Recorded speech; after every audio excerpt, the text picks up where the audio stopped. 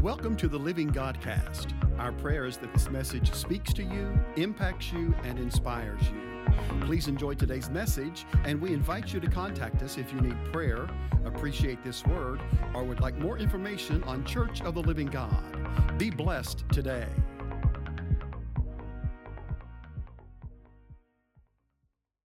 Okay, we're going to go to 2 Timothy this morning. We're going to start in 2 Timothy, and we'll see where we wind up. We're going to start in 2 Timothy. Let's start in chapter 2.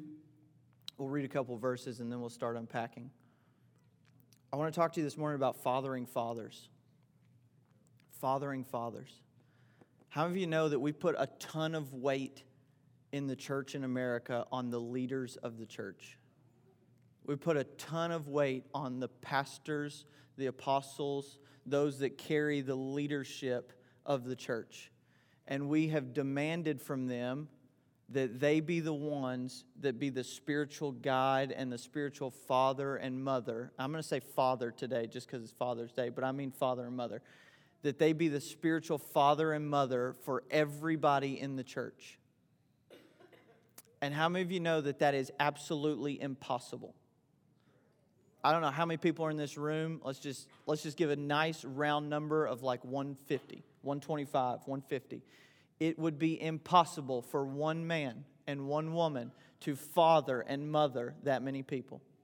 That's physically impossible. Because fathering is not preaching. Fathering is not simply instructing. Fathering is not simply giving you verses that you should read on the side. All of those things might be included, but fathering is a relationship.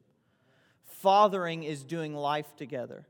Fathering requires that the person who is fathering you not just have the authority to speak into your life, but also the availability to speak into your life. There are lots of people in the body of Christ who I would give authority to speak into my life, but don't have the availability. That makes them a celebrity. That doesn't make them a father. And there are people that have availability to speak in my life, but no authority. That makes them a friend. That doesn't make them a father. Neither one of those things are necessarily bad things in of themselves.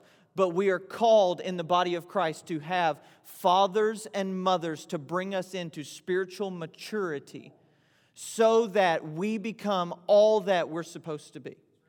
Because apart from a father and mother, I cannot become all that I'm supposed to be. Regardless of how anointed I am or how anointed I might not be, regardless of what giftings I do or don't have, I'll never become the full product that He has intended for me to be without proper relationship with a father and mother. And yet in the church in America, we've determined that it's the senior leader's job to do that for everyone. And I want you to know that's impossible. And in this house, it is the role of all of us to do that. That might be a new concept for you, but this is an apostolic house. And that means we are an apostolic people, which means we grow people and we father people. That means we are a people who have been poured into so that we can pour into others. So today I want to talk to you, without trying to get too ahead of myself, about fathering fathers.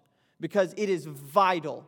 Hear me, it is vital if we're going to go where we're supposed to go and become what we're supposed to become, that we don't rely on one man or 5 men or however many we put out the top of our senior leadership platform. We don't rely on those people to be the only fathers and mothers in this house. Because it will be impossible for us to go where we're supposed to go, okay?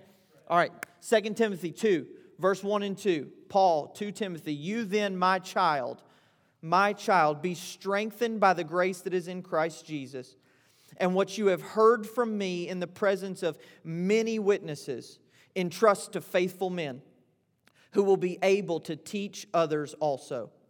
One more time. You then, my child, be strengthened by the grace that is in Christ Jesus. And what you have heard from me in the presence of many witnesses, entrust to faithful men who will be able to teach others also. Father, we ask your blessing on this word. I pray that you would anoint this word. I pray that it would go forth with power and authority, that the good seed of the kingdom would fall on good soil, that these people would receive what you have to say today. Holy Spirit, I ask that not one idle word would come from my mouth, that today that you would declare what you want these people to hear, that it wouldn't be my thoughts or my words, but it would only be from heaven, and it would be for the glory of Jesus.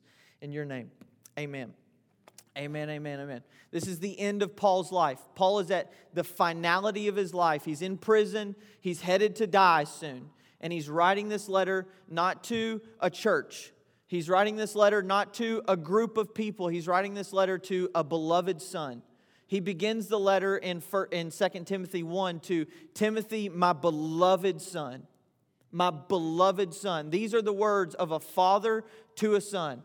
These are not the words these are not the words simply of a senior leader to someone who sits underneath of him and is instructed by him. These are the words of an apostolic father talking to a son who is yielded in relationship. It's important that we understand that because it sets the context for the whole letter. And through the whole first chapter, I'm not going to read it all to you today, but it's not long. Go back and read it at some point this week. Through the whole first chapter, the heart of a father is poured out as the Apostle Paul, from prison, begs his son not to give up on what he has seen poured into him. Paul, from prison, says things like, I am constantly reminded of you. I constantly have you on my mind. I constantly think about you. I'm reminded of the things that were in your grandmother and in your mother, and I know for a fact are in you now.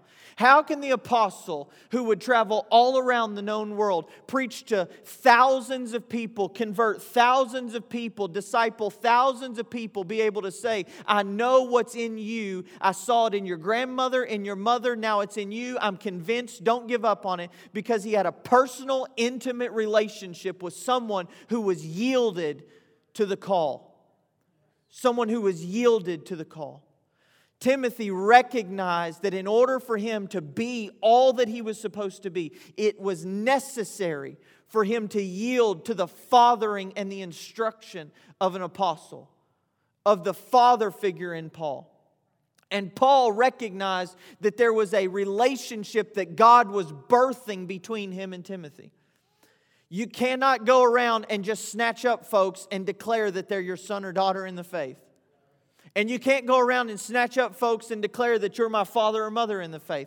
But when you recognize in a moment that God is birthing a relationship, it is vital that you yield to what God is birthing. And you recognize what God is doing.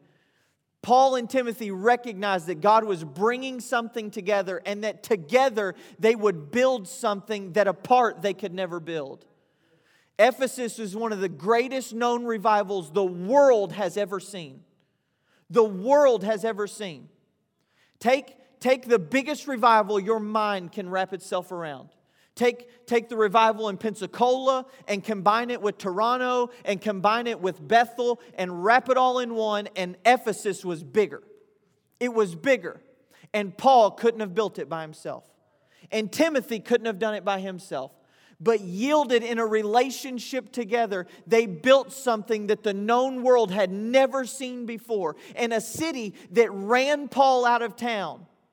That ran Paul out of town because he was preaching the gospel. That rioted together to beat him up and try and kill him. That same city hosted a revival that changed the whole region.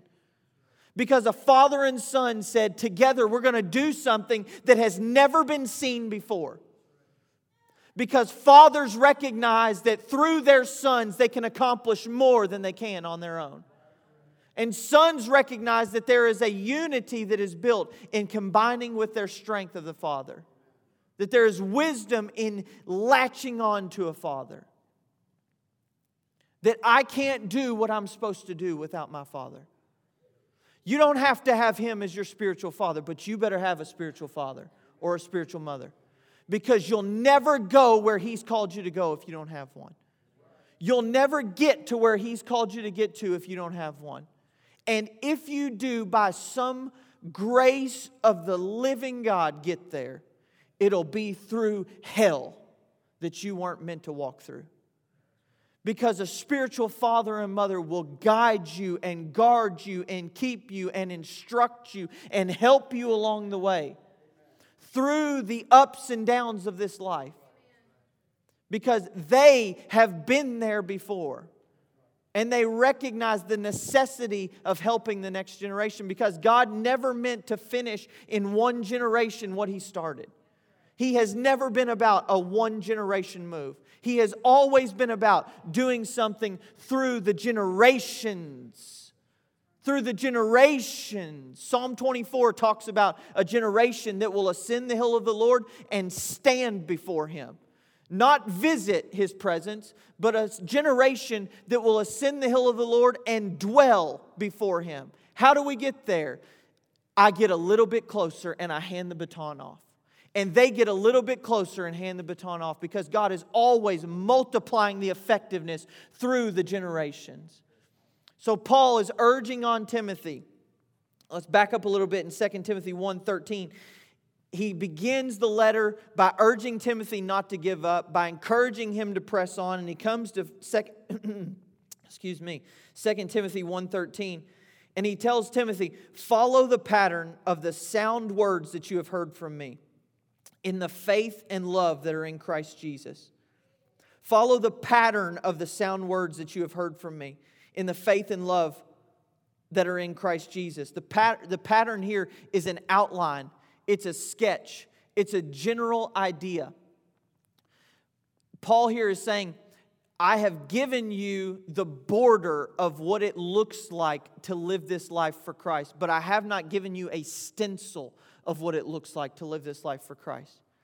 I remember when Dad first started having me mow the yard, I don't know why I remember this so clearly. I remember standing in the backyard with him and asking him certain questions about, I've always been a detailed person. I don't know why. I think it's aggravating to me sometimes, but that's just who I am. I remember asking questions about like which direction I'm supposed to go and how I'm supposed to do it. Am I supposed to go this way or that way? And I remember my dad not caring about the particulars. Here's what Dad cared about. Did the yard get mowed? And was I safe? That was really it. And did I not break the mower? Because let's not do that. But he gave me an outline of what it looked like to mow the yard. I had seen him do it over the years. I had watched him mow the yard over the years, and now it was my turn. And he didn't care if I mowed it in the same direction as him. He didn't care if the lines looked exactly as perfect as his lines looked, because he understood that in my taking over of the mower, there was going to be some wiggle in the lines. And I might miss a spot here or there, but he recognized that handing the baton off to his son had to leave room for me to make some errors. A father doesn't say, this is exactly the way you have to do it. But a father says, this is the way that I've always done it. Here are the borders and the boundaries. Stay in here and you'll be safe. But inside of there, figure out your way to do it. And I'm here to help if you need it. I'm here to help if you need it. There's a proverb that says, don't move the ancient boundaries or the ancient landmarks. There are certain non-negotiables. There are certain non-negotiables. There are certain places that stakes have been set, and we don't move those. But inside of that, listen, son, you've got to figure out your own way to do it. I'm here to help if you need it, but I'm not going to tell you you have to be a cookie cutter of me, because that's not what a father does to a son. A father says, how do you want to do it? How are you going to complete it? What are your strengths where I might be weak? Or where are you weak that I might be strong? And how is it best for you to complete what God has called you to complete? As long as you stay in the boundaries, and as long as you're safe while you're doing it, as long as you're secure while you're doing it, and people aren't getting hurt while you're doing it, that's what a father does to a son. And Paul says, listen, I've given you the boundaries. Now stay in the boundaries and run. Stay in the boundaries and run. Too often we try to create too small of boundaries, and there's no room to run for our sons and daughters. I'm talking I'm talking spiritually here. I'm not talking physically. We've created these boundaries and we say, can't do this, can't do that, can't do this, can't do that. And before we know it, we've tried to create a replica of my anointing on my son or daughter, and it will never work that way. I've got to recognize that there's something in them and on them that's not in me and on me. But I've got to help them know where the boundaries are. I've got to help them know where the boundaries are. Paul said, follow the pattern of the sound words. The word for sound here actually means healthy, or that which leads to health. Paul said, the pattern I've given you is for health. In other words, the pattern I've given you leads to a healthy walk. The Father's pattern that He lays for the Son will always be one that leads to a healthy walk. An apostolic spiritual father will never give an outline or a pattern for a son that leads to destruction and devastation and turmoil and hardships. Well, there might be some hardships, but that's not because of the instruction. But it is one that comes with instruction that leads to health. Because a father's intent is for his son and daughter to be healthy. For his son and daughter to live a healthy life. A life that leads to the fullness of what God has called him to. Listen, this church is called to shape this region. I don't know how long you've been here. I've been here a while. This church is called to shape this region. We are not called to have good services or sermons or worship sets. We are called to change this region. We do that through shaping the lives of people who go out and shape the lives of people.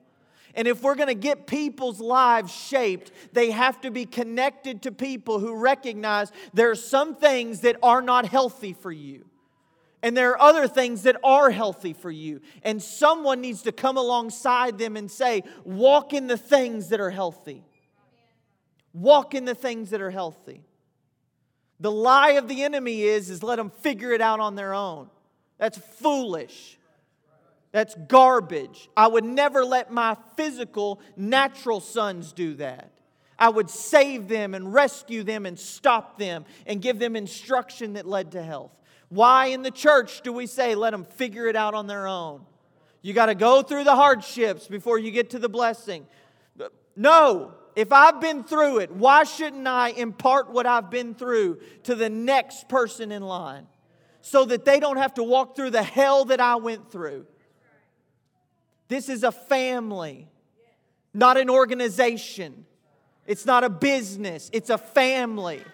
It's a family. It's a family. We have a Father who is giving us the instructions to build a family.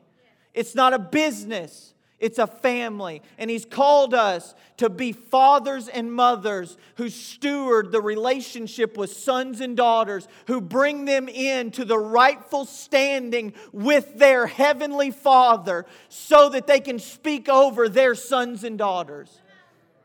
Because the only way we change that mess out there is getting the mess in here fixed. Is getting the mess in here fixed. And it'll never get fixed by saying, don't do that. Don't do that. It'll get fixed by saying, I love you and I care about you and let me wrap my arm around you and help you do life. And help you do life. We cannot abandon the call to fathering and mothering. To fathering and mothering. And we cannot abandon the call to being sons and daughters who yield to fathers and mothers. Paul said in verse 14, by the Holy Spirit who dwells in you, guard the good deposit entrusted to you.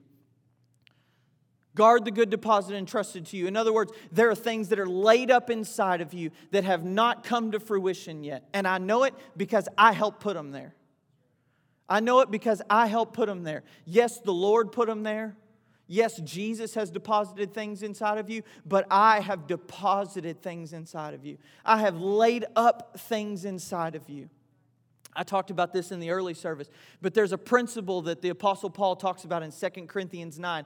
He talks about it in terms of finances, but it's a kingdom principle. It's bread for the eater and seed for the sower.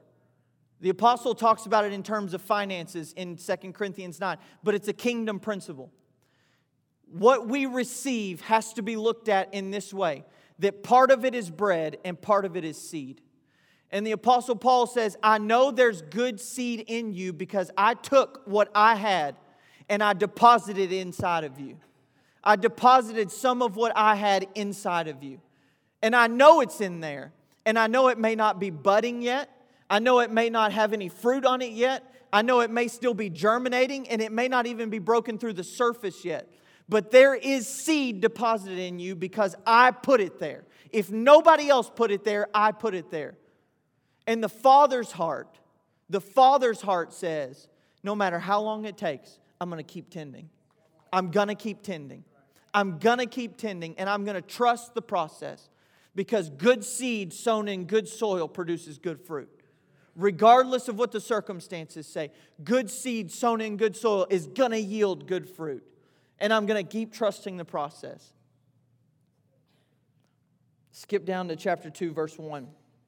Paul talks about a couple people in those last couple verses. We don't need to talk about them. They weren't good sons. They turned their back on him and ran out on him, except Onesiphorus. Did I say that right? Close. All right, 2 Timothy 2:1. You then, my child, be strengthened by the grace that is in Christ Jesus. We'll go ahead and read 2. And what you have heard from me in the presence of many witnesses, and trust to faithful men who will be able to teach others also. So Paul has been encouraging Timothy. He's been encouraging Timothy. I know there's good stuff in you because I put it there. And then he says, what you have heard from me in the presence of many witnesses, and trust to faithful men that they will be able to teach others also. The word for heard here is not just to physically hear, but the word for to hear here is to yield to the voice. It's to yield to the voice. In other words, if we're going to be a people that pour into others, we have to be sons and daughters who yield to the voice of a father. We'll never be able to pour into sons and daughters if we're not a son and daughter ourselves who yield to the voice of a father. We have to be willing to draw near and listen to the voice of a father, even when it's correction, even when it might not be what I want to hear, even when the father says, give me 2 more years. I feel like I'm ready to go. I feel like I'm ready to go, Pastor. Give me 2 more years. He yielded to the voice of a father, and there's been seed and fruit that has hung on his tree ever since because he yielded to the voice of a father. It takes those who know how to yield to the voice of a father who attract those who yield to the voice of a father. Because the measure that you measure, it'll be measured unto you, Jesus said.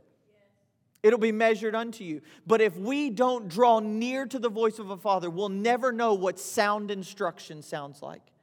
We'll never know what sound discipline sounds like. And we'll try to father and mother from a place of orphan spirit. We'll be an orphan spirit that tries to father and mother, and that never works out. That never works out. Because we've never come under the leadership of a sound father or mother's voice. And Paul said, if you want to pour out, you've got to come near first. And then once you come near, entrust it to other people. Entrust it to other men so that they can teach others also. Entrust is what you think it is. It's to entrust, but it's to entrust or commit or deposit, but it's also to set a table with food. It's to set a table with food. I think this is a beautiful picture of a father. It's to set a table with food, to prepare a table to eat. Because this is what a father does.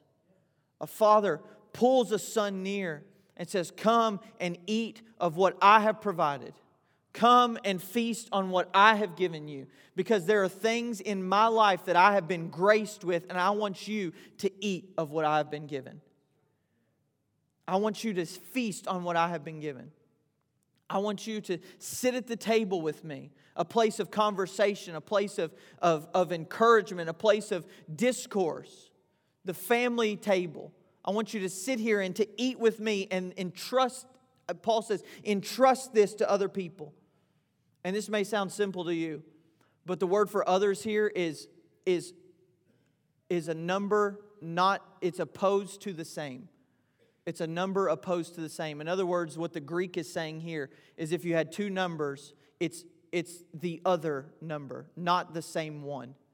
The meaning here, really what it's saying is it's Paul is saying to Timothy, there are people that I can't reach. There are folks that I can't get to. There are people out there that I need you to entrust this to, and there are people you need to entrust it to because they need to teach others that you can't get to. Even in the city of Ephesus, where you live every day, where you work every day, where you walk every day, where you're teaching the Word every day, there are others that you can't get to. Because I'm not at the factory in Georgetown on the shop floor. I'm not in Lexington every day. I'm not in Georgetown every day. I'm not in Frankfurt every day. There are others that the apostle can't get to. There are others that the first lady cannot get to. But there are others that you can get to. There are others that your life touches every single day, that you make an impact on. And it doesn't have to be a weird, super spiritual thing. It doesn't have to be that. It just has to be a person whose arms are open, who says, I have been poured into, and because I have been poured into, I'm willing to pour out. I'm willing to pour out. I'm willing to give what has been given to me. I'm willing to share what has been shared with me. Because there is something that has been given to me, a grace that has been put into my life, and I want to share that with you. I want to share that with you. Because there are people that need touched. There are people I work with that may not ever make it into a church building. But they tell me all, when I say all, I mean all about their lives. Like all about their lives. Stuff I don't need to know. But for some reason, they feel confident in trusting me with that kind of information. And they pour that kind of information out. Why? I don't know. Maybe because I'm open. Maybe because I'm open. And if you thought about it, you got people you work with like that. You got people that you connect with like that in your family. People in your family that don't talk to anybody else, but for some reason, they get close to you. For some reason, they hang out next to you, and they just tell you about stuff. You're like, what in the world is this person telling me about this thing and that thing going on at the thing? And they just tell you about stuff because they're looking for somebody to pour out into their life. Because at the heart of it, we're all looking for a father and mother. We're all looking for a father and mother. We're all looking for somebody to pour into our life. You know, for somebody like the apostle, it comes natural to be a father and mother. And for somebody who doesn't have that grace on their life, it doesn't come as natural. It may not come as natural because part of the apostolic anointing, part of the grace on the apostle is to be a father. The apostle is a builder, but the gift of the apostle is also a father. So how do we, who are not maybe, who aren't fivefold apostles, how do we say, okay, well, how do I become a father? It is because the grace that is on his life allows us to be fathers and mothers. Ephesians 4 says that the gifts that Christ gave to the church, the apostles, prophets, evangelists, pastors, and teachers, that the grace that is on those gifts, it is for the equipping of the saints, for the work of the ministry. In other words, the grace that rests on his life to be a father, when I allow him to speak into my life, it rubs off on me. And now, I don't have to be a fivefold apostle. I've got apostolic grace that has rubbed off on my life. And now I carry the ability to be a father because I hear it in everything that he talks about. Everything that he talks about comes out with the heart of a father. And it's like walking past somebody in the mall that's got too much perfume on. I get too close to them and now I'm carrying it. I'm carrying it. And everywhere I go, I smell like it. I smell like it now. Does that make sense? Now I'm carrying that.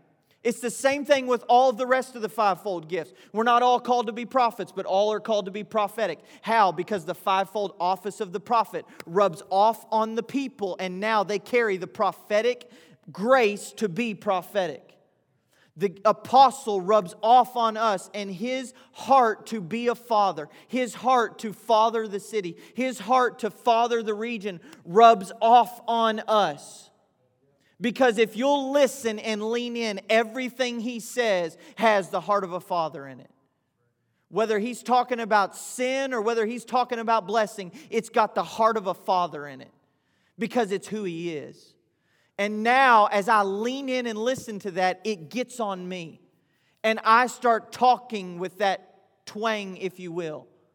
And now I start talking with the heart of a father. And I start aligning myself with the heart of a father. And I start living with the heart of a father, because there are people who need the heart of a father poured into them.